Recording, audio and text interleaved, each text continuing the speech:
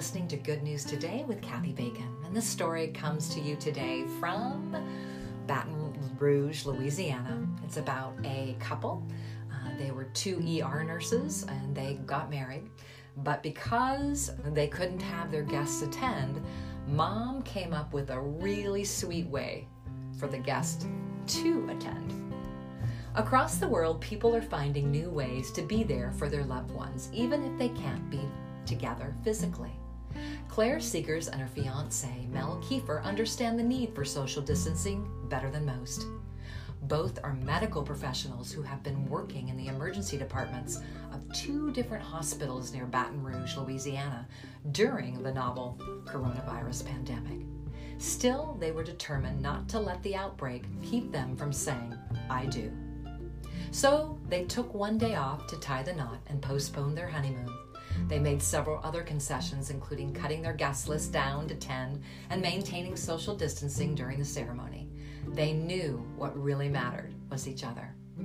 "We were just happy to be there and be out of the hospital for a minute," Mel said. "Delaying the wedding didn't make any sense for us, so we tried not to worry about things out of our control." Before the two of them entered Mount St. Carmel Church in St. Francisville, Louisiana, Mel's mom arranged a wonderful surprise.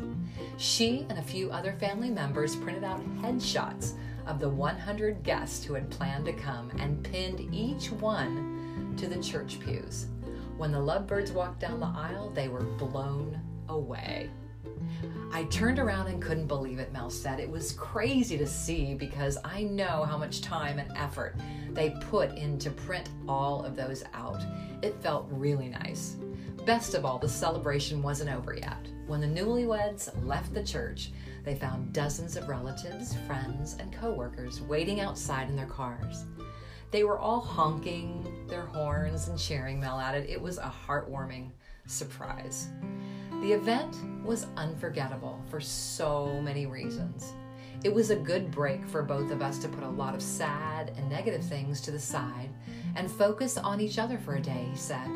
"It felt like a vacation from everything that was going on, and I'm thankful for my family and friends that helped us celebrate our marriage."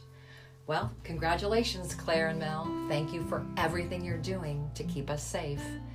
And I love that. They took some time off from saving lives to taking care of each other. So if you are out and about in the world today, or if you know a medical professional that's working their tail off right now, send them an email, send them a hug, give them a call, and just tell them thank you for what they're doing, because they're putting their lives on hold, so many of them, to take care of us and keep us safe.